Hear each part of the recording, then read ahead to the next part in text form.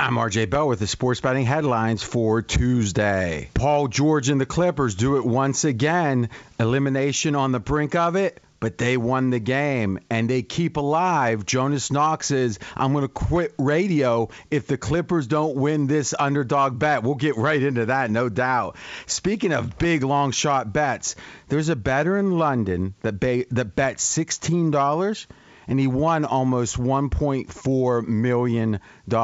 We'll explain tonight. Trae Young questionable. Line, Milwaukee favored by 6.5 over the Hawks. What does that mean about Trae Young and how likely it is to play and how effective he'll be? Here comes a 4 hour of the Vegas Truth covering all that and more. You're listening to Fox Sports Radio.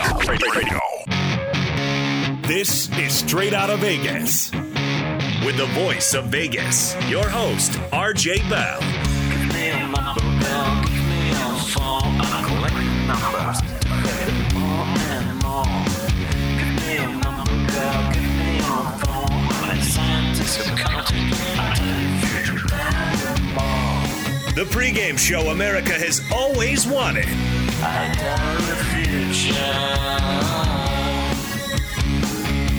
I tell the future. From the Vegas Strip, here's RJ Bell. Yes, you heard that right. Jonas with his "I'll quit radio" bet. Can you believe it? He had the Clippers. He might have been feeling a little nervous. We'll see, but he's still alive. Thankfully for us, the show. Sports bettors listen for the money. Sports fans listen to no more than their buddies.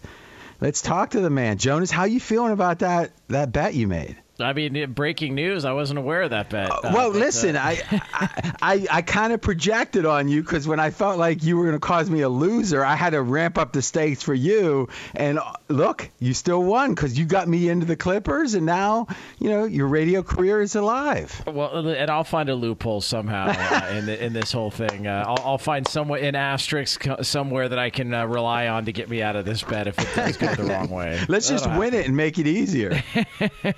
I mean, I hope so. Yeah, now that I think about it, yes. All right, let's get to it. And so, RJ, on a day, and it's always good to be here, in which we've got the NBA playoffs still going on. We got Game 3 and Trae Young's status still seemingly up in the air. What is the Vegas lead here on this Tuesday? I think we got to go with the Clippers. And all fun aside, this is a team that whenever their back's against the wall, it seems like they wait till then to play their best ball. And it almost feels like we started when they went down 0-2 with the whole, they're not comfortable till they're down 0-2. Well, it's beyond that because it's not only being down 0-2, but losing their best player and being thin in other spots. And, man, you got to think as we go through this game, how deep was this team? Typically, when you have two big superstars, they take up such a chunk of the salary that it's hard to fill out the rest of the roster. I mean, you look how Brooklyn did it with a lot of late additions and all. And with the Clippers, the players stepping up now, you got to give the front office a ton of credit because these were players not expected, some of them, to have to perform so much and so well, but they have, which makes you wonder how good this team was when at full strength. So I think this Clippers game, we start with it, and there's a lot to get to. Yeah, and it was an elimination game last night for the LA Clippers, down 3-1 in Phoenix, taking on the Suns, who were looking to advance to the NBA Finals, and the Clippers get it done. 116-102 the final, a 40-plus point performance by Paul George. Phoenix still has a 3-2 series lead, but the Clips stay alive. Game 6 coming up at Staples Center tomorrow night. Playoff P, right? That's yes. I mean, I think you got to give it to him after last night. So, McKenzie, pregame.com research. Do me a favor. I want you to find me the low point, odds-wise, for the Clippers in the first round, second round, and this round. And I also want to take a look at the title odds. In fact, why don't we do a title odds rundown to start with? Because what I find shocking is the adjustment in the Clippers. So we'll take a quick look-see at the four teams left, but then I want to hear how the Clippers were, what the odds were yesterday. So first of all, the four favorites or the four teams left to win the title, odds are? The Milwaukee Bucks are the favorite at -115, followed by the Phoenix Suns at +150. Then you got the Clippers, 8.5 to 1. Then the Hawks, 30 to 1. Okay, 8.5 to 1 for the Clippers, 30 to 1 for the Hawks. Now let's think about this a second. Clippers are down one game, right? So it's 3 to 2. How many games are the Hawks down? One game, right? 2 to 1. And one of the teams is 8.5 to 1, the Clippers down a game, but the Hawks are down 30, or the 30 to 1, that big underdog. And if anything, Jonas, just mathematically, you'd rather be down 2 to 1 than down 3 to 2. Oh, 100%. Yeah. So this is saying unequivocal, and it's not saying that Milwaukee is by far the best team in the league. But I will say this, here in Vegas, the Westgate, before the last night's game, had odds up on a prospective Phoenix-Milwaukee final. And remember now, Phoenix would have home court advantage there, but Milwaukee was a -150 favorite. Now, that's bigger than I expected. I'm not sure that it will hold if it is the matchup, Phoenix and Milwaukee, if that is the case. But man, oh man, what we said last week on the radio in response to Colin right here in FSR, Cowherd talking about, oh, well, the West is king and the East is so secondary and a B league, that it looked like Milwaukee was going to be, at least relative to home court, considered the better team. The fact that they're the clear favorite, at least with the early odds, how much does that surprise you, Jonas? Well, I don't know how anybody has full trust in Milwaukee. I agree.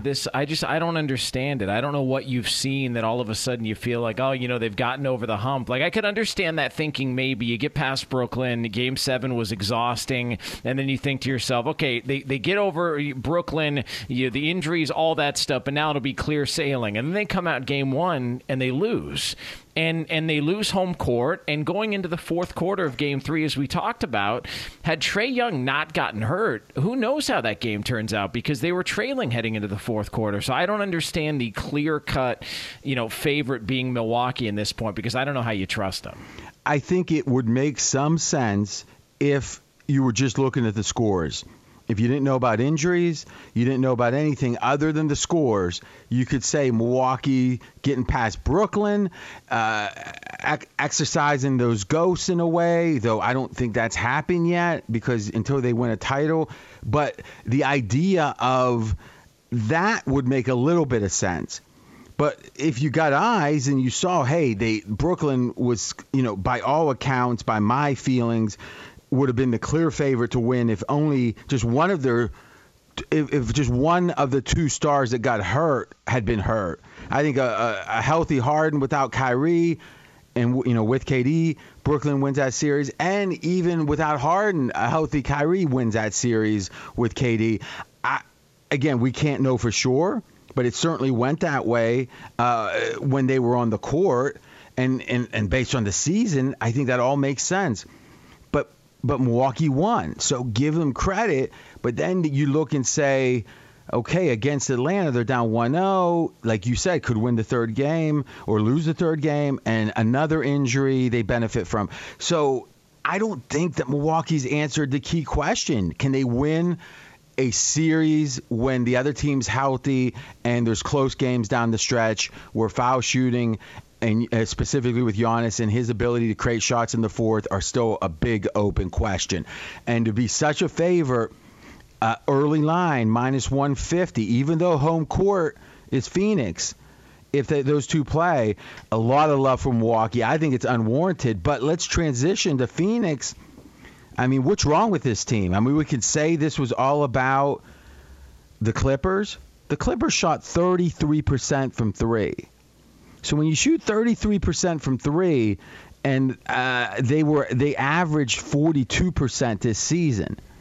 So imagine that, right? If they give them another 10%, that means they make 3 more threes or so, and they have in theory, another 9 points, and they win this game by 23. So, I mean, I'm not saying that's exactly the math. It is the math. I'm not saying it's exactly what would happen. But, man, oh, man, when you shoot 33% and you win handily on the road, what's going – I mean, as with the eye test, what went on? They look like they were, just from the start of the game, they were fired up. The Clippers, I don't know if they saw it as a rallying cry, down 3-1, backs against the wall. That's how they like to play. But they were fired up. They were more energetic. They, were just into the game from the get-go more so than Phoenix. And they had a lead and built a lead early on. And then Phoenix scrambled, got back into it, and it felt like, okay, well now, the momentum, the energy is gonna leave, and Phoenix is gonna take over because the Clippers were so exhausted the last time out, and then Paul George stepped up, and he was fantastic. Playoff P. Yeah, 100%. Playoff P, no pandemic P, none of the jokes, none of that applied. He stepped up, hit big shots, and they went from being up, I think it was about 2 points. They had a 2-point lead. Next thing you know, make a couple of plays, and it's back up to 9 or 11, and it was just over from there. Phoenix had no ability to get into the game, and Chris Paul doesn't look right. There's something, I don't know what's going on, but he doesn't look like the same player that we saw who was dictating terms against the Lakers, who was playing at a high level in some of these other games. He just doesn't look like the same guy. Well, I'll be candid with you. I don't think we have to speculate too much, and I guess to some degree we don't know for sure, so it is speculation. But if you look at the first half, second half split, so coming into last night's game, Chris Paul had 2 games back from COVID. In the first half, they were plus 19 points when he was on the floor. In the second half, they were minus 31. Now, last night, minus 7 in the first half, minus 8 in the second half. So once again, though, by a smidge, the second half worse. That might actually be a good sign that it's evening up, because it strikes me if you come back from a major illness and you seem fatigued as the game progresses, it kind of makes sense. It's the after, you have a tough case of even the flu. Forget COVID. Sometimes that second week you're fine, but that 6 hours into the workday you start really feeling tired, right, Joe? You've had that experience. I mean, these are professional athletes, but some of them are affected just like normal people with this COVID, and it seems like fatigue is the driver of the problem. I mean, everything I had seen is that he was showing no symptoms, so he was symptom-free throughout this whole. But do we have good reporting on that?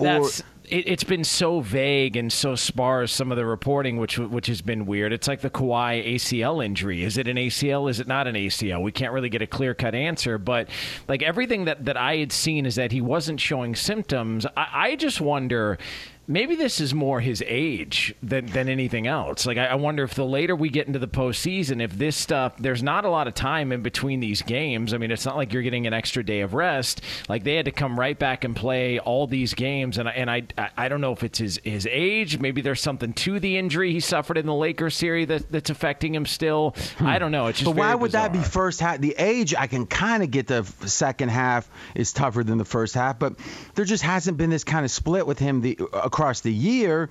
So the theory is it's later in the playoffs.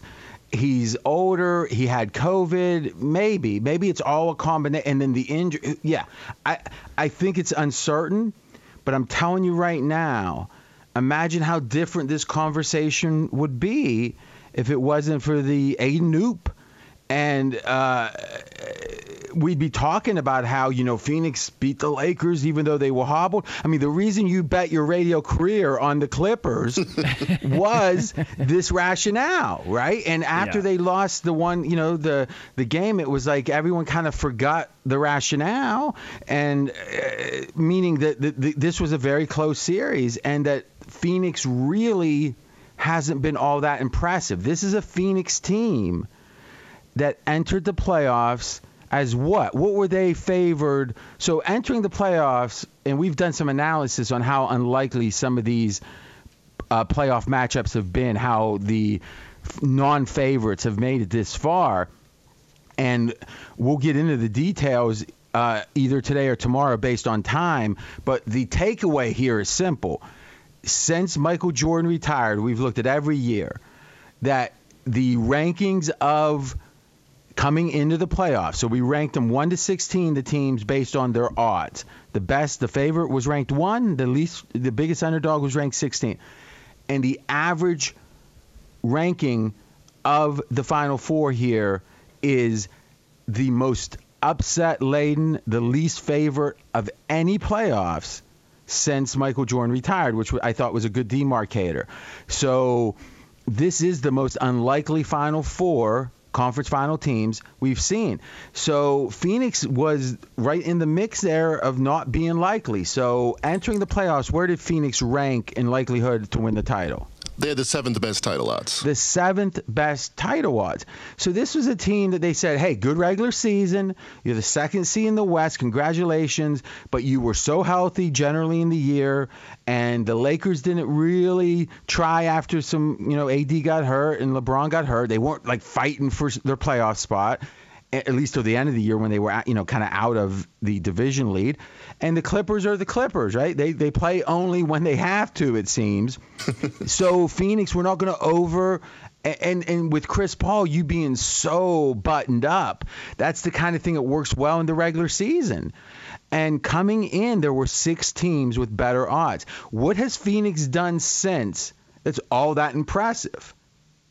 I mean, Joe, what would be the one thing you would say? It can't be beating the Lakers without their second best player, right? No, the Lakers were banged up. Denver was banged up. And look, we talked about it. Denver, they looked exhausted. Like, that was a team that looked like after a long run in the bubble, they went to the Final Four. For sure. Without Murray, it was tough to kind of keep their head above water. Completely drained. It looked like Jokic was he looked exhausted. Denver looked out of it. And then, you get the Clippers and Kawhi Leonard suffers the injury, and they've not been the same. So even with that, the one play away. And let's be candid. The more we watch this, the more absurd it seems to think Kawhi's out, Paul's out. That's even. It's not. Yeah. Right. Kawhi's a much better player right now, and thus, even with that disadvantage, the Clippers are one play away from being up 3-2.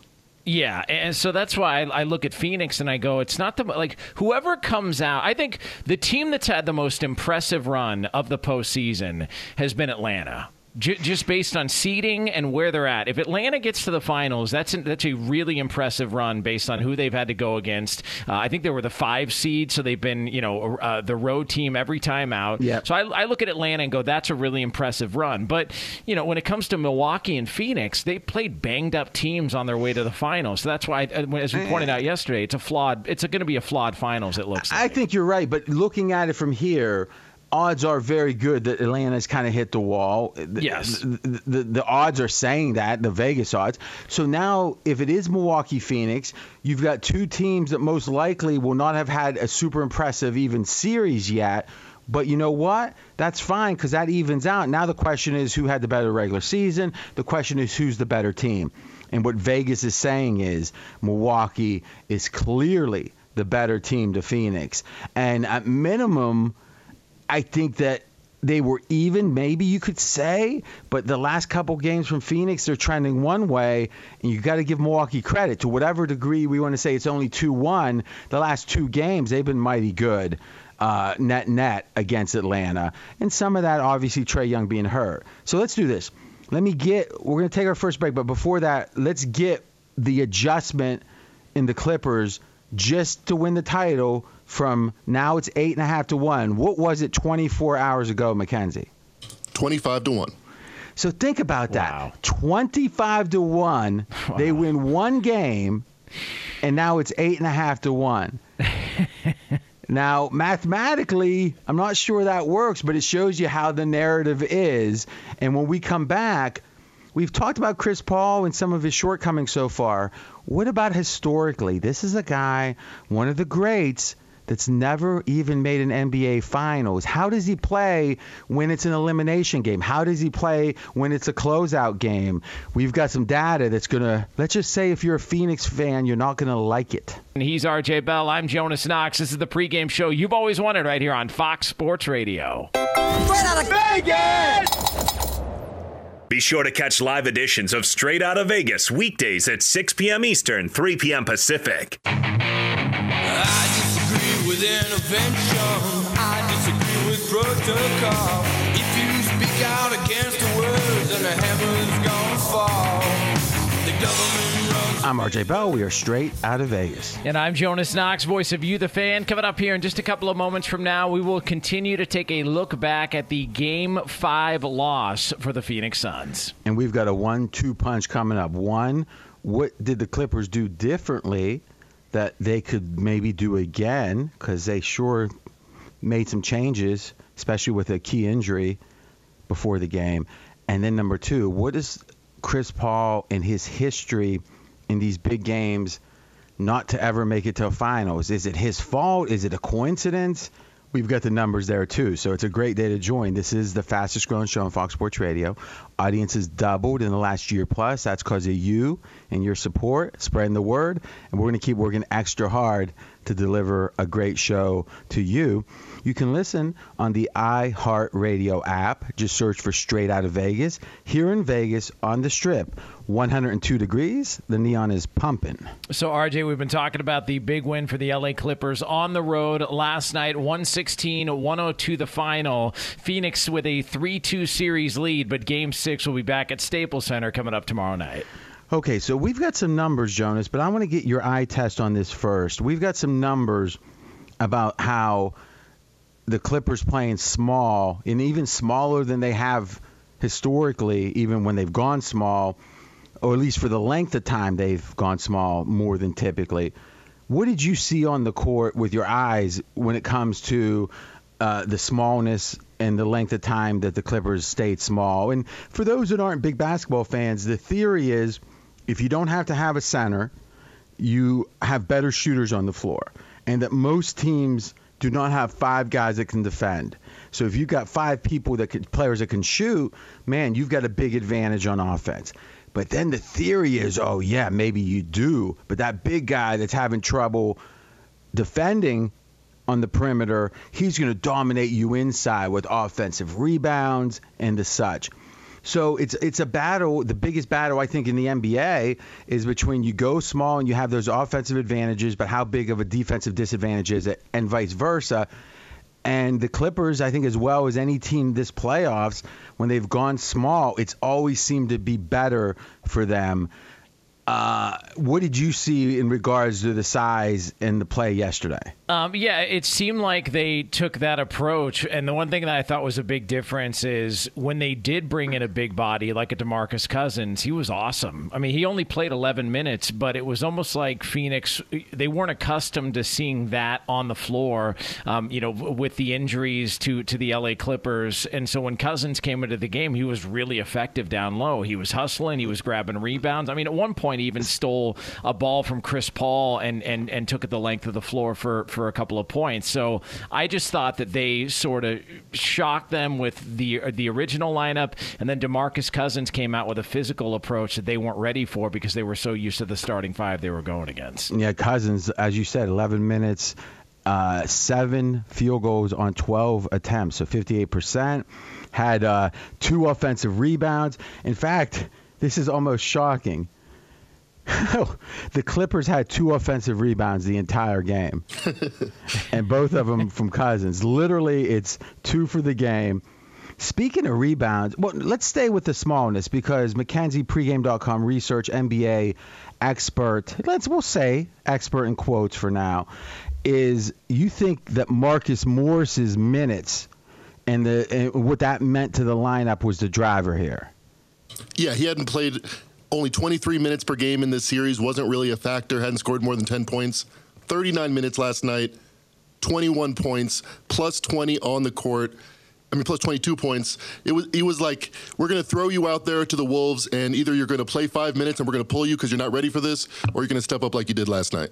Okay, so to kind of clarify there, he scored 22, and the plus minus, which means when he played, how'd the team do, was plus 20. So no doubt Morris, at least by points and by plus minus, played very well. Now explain to us how you see Marcus Morris fitting in with the small ball, because oftentimes a player that can defend bigger than he is can both be that offensive threat but not be a defensive liability. How would you explain Morris's game?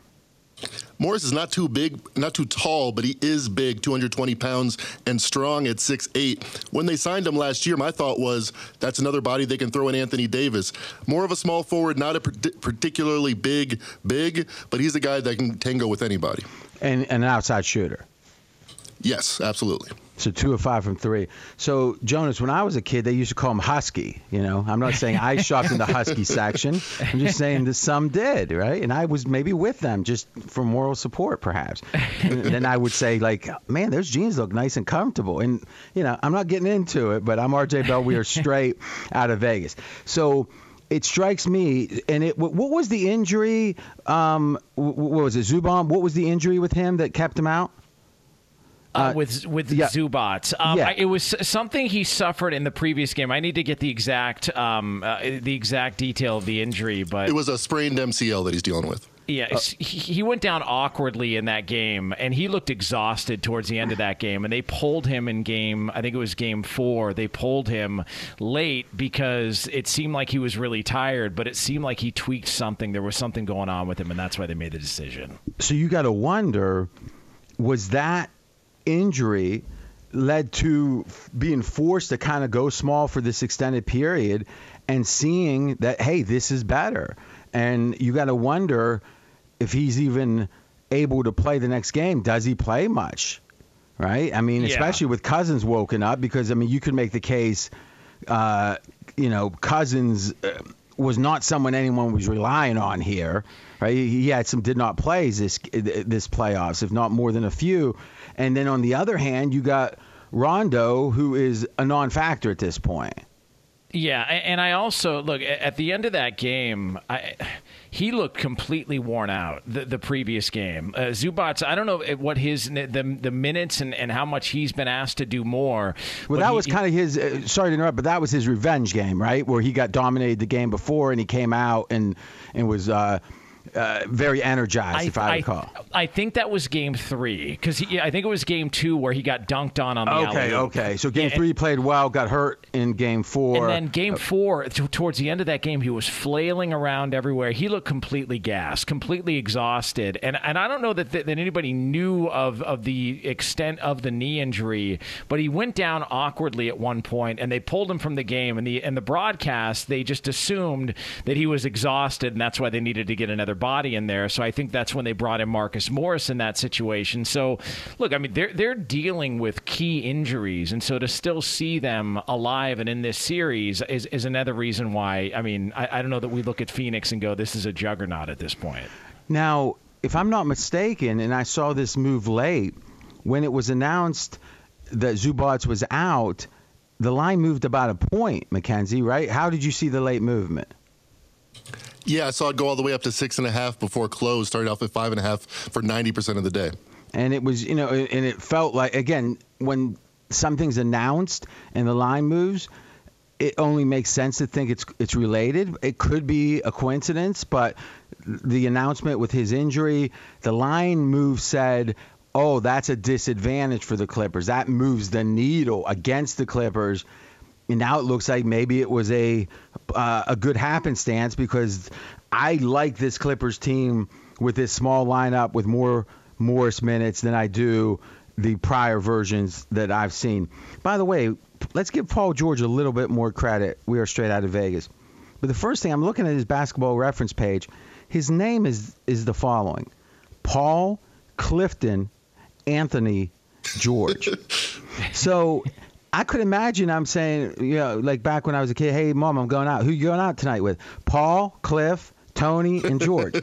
So it's literally 4 first names in a row. Could that be a coincidence, Jonas? Well, I mean, and then also you got to, count PG-13, playoff P, Maybe that's him trying to get like away from all those first names. I mean, but diversionary tactics. Yeah. Here's what is really impressive in my opinion. And I know that some people have tried to explain this away by, he's guard. Paul George isn't playing much defense, because rightfully so. If you got such a load on offense, they don't want you to use all your energy up on D, if you're the Clippers, and obviously the other side wants him to. But if you actually look at his defensive rebounding, And some people have explained this away by saying, well, since he's kind of a roamer now and he's guarding the worst guy, he's able to swoop in and get a lot of rebounds. Maybe, but he literally, defensive rebound-wise, he had 13 last night. Now, I went through when he had 15 a couple nights ago, or I guess it's been about a week, and he hadn't had 15 defensive rebounds in almost a decade. It was 9 years. He had never had it during the playoffs. So when I went back, Jonas, and looked at all those defense, all those box score, or I was looking at the stacked game by game, is he had maybe 2 games a year that he had 13 or more defensive rebounds. And to be honest, that's probably too high. In like 9 years, he probably had like 12 of them. So he had 12 games with about 13 or more rebounds in the last 9 years, and he hadn't had any in that time that was more 15 or more. He's had 13 this game, 15 a couple games ago, and I think, and we'll pull this up, he had another game that was in the 13-14 range. So this guy's not only handling a big load on offense, he's rebounding defensively, Paul George, or some would call him Paul Anthony Cliff George, I inverted those middle ones, he's really hustling at least a rebound. I mean, I get that you could say, oh, well, it's because of the scheme. Well, how many other guys are getting 13 or 14 rebounds on defense because of the scheme? Because I don't see that other places. So I'm not a big Paul George fan generally, but let's give the guy some credit. We'll see exactly how many rebounds he had in these last few games. I think it's like 3 or 4 in a row like that. Be sure to catch live editions of Straight Outta Vegas weekdays at 6 p.m. Eastern, 3 p.m. Pacific. Straight Outta Vegas here on Fox Sports Radio. I'm Jonas Knox, voice of You, the fan. He's the voice of Vegas, RJ Bell. Paul George's defensive rebound. So entering this playoffs, he had played 89 playoff games. He had a dozen or more defensive rebounds 3 times in 89 playoff games. The last 3 games, he's had 13, 16, and 15. So the last 3 games, he matched his first 89. But the rest of these playoffs, he also had 13, 10, 11, 10, and 12. So 2 more times he had a dozen or more. So this year, he's had 5 times a dozen or more defensive rebounds. In the prior 89 games of his playoff career, 3 times. Maybe it's scheme, but Paul George seems to be hustling to get those defensive rebounds. Let's take our last break. When we come back, I'm going to have a full best bet, and we're going to see Chris Paul and his history. We're going to give you that information when it comes to elimination games. And finally, will Jonas mention that I won the best bet for everyone yesterday? We'll see. That's coming up next. He's RJ Bell. I'm Jonas Knox. This is the pregame show you've always wanted right here on Fox Sports Radio. Straight out of Vegas! Fox Sports Radio has the best sports talk lineup in the nation. Catch all of our shows at foxsportsradio.com. And within the iHeartRadio app, search FSR to listen live.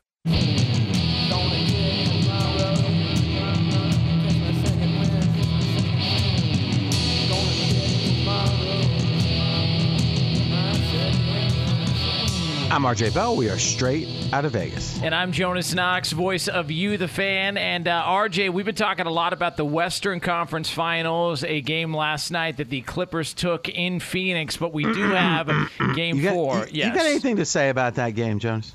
I remember that there was a best bet. I believe it was your second half pick in the best bet, but I needed to confirm that during the break because I don't know that was available before the game, but you liked the Clippers in the second half based on where they're at. Yeah. So remember, we gave it out on air right here live to the nation, 225 stations coast to coast, Fox Sports Radio. And it was +3 for the Clippers in the second half, and they won handedly. So in the second half, beyond the first half. So, just another winner. I know you bet in your career on the Clippers coming back is a bigger story, but we can at least mention it. But before we go all the way to the East, and I am going to have a full best bet in the East, let's talk about Chris Paul and how he does. And we got Mackenzie pregame.com here. How does he do in these elimination games? Because it's my belief typically that if you have an alpha type personality, an A type, the kind of guy that says, tie your shoes right, they can kind of button a team up. But that team tends to get nervous when the big pressure's on. And to me, you look at the great coaches, and let's agree that Phil Jackson was one of them. He was the Zen master. It was, your shoes are untied? That's a choice. That's fine. He was calm. And obviously that was very successful. The question is, does a Chris Paul mentality help in the regular season but hurt in the playoffs? So, Mackenzie, we did the research. How do Chris Paul's teams, how do they do when they are faced with elimination? Meaning, if they lose, they're out, historically. 6-11 straight up and against the number. So 17 times they've done this. They've only won 6 the game itself. And against the spread, which is supposed to equalize all other factors, they won 6 and lost 11. Now, when they've been in a closeout game, so what we did was we took the closeouts that weren't Game 7, because Game 7 is both an elimination and a closeout.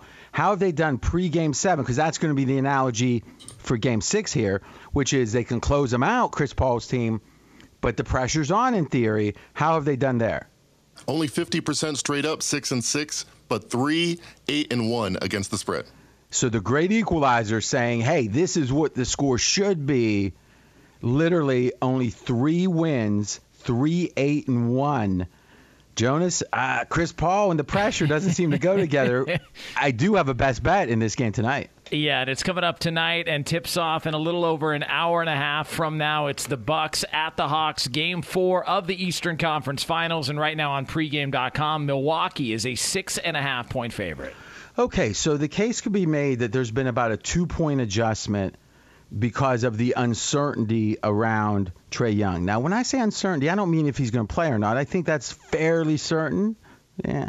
But it's how effective is he going to be? And what we know is, if we look at the fourth quarter when he was hurt last game, how many points was scored by Atlanta in the fourth quarter with Trae Young hurt, Mackenzie? Only 17 points. Now, 17 times 4 is not a good score for a game. But they're adjusting about 2 points, and the total's been adjusted like 4.5. So I was looking at the total, but this is what I like even better. Trae Young over under points. The current number, Mackenzie? 27.5. All right, now, starting the series, it was 28.5. So what they're done here is they haven't really made that big of an adjustment. And, oh, by the way, in the fourth quarter, when he was hurt, he only scored 3 points. So we're going to make a full best bet under Trae Young's points, 27.5. We're playing the injury and the uncertainty around it. If he doesn't play, we don't get it. But if he plays and he's hobbled, we hopefully do. And Jonas, tomorrow, I think we'll all be tuning in to hear you talk about it. Absolutely. That'll be Hopefully. the lead on the show. Yeah, I mean, hopefully, if I'm not fired by then. I mean, who knows? Depends. It is Straight Out of Vegas here on Fox Sports Radio. If you missed any of today's show, you can check out the podcast at foxsportsradio.com. Just search for Straight Out of Vegas. We are back tomorrow, 6 p.m. Eastern Time, 3 o'clock Pacific, right here on Fox Sports Radio. And as always, you can find the show on the iHeart Radio app. Straight out of Vegas!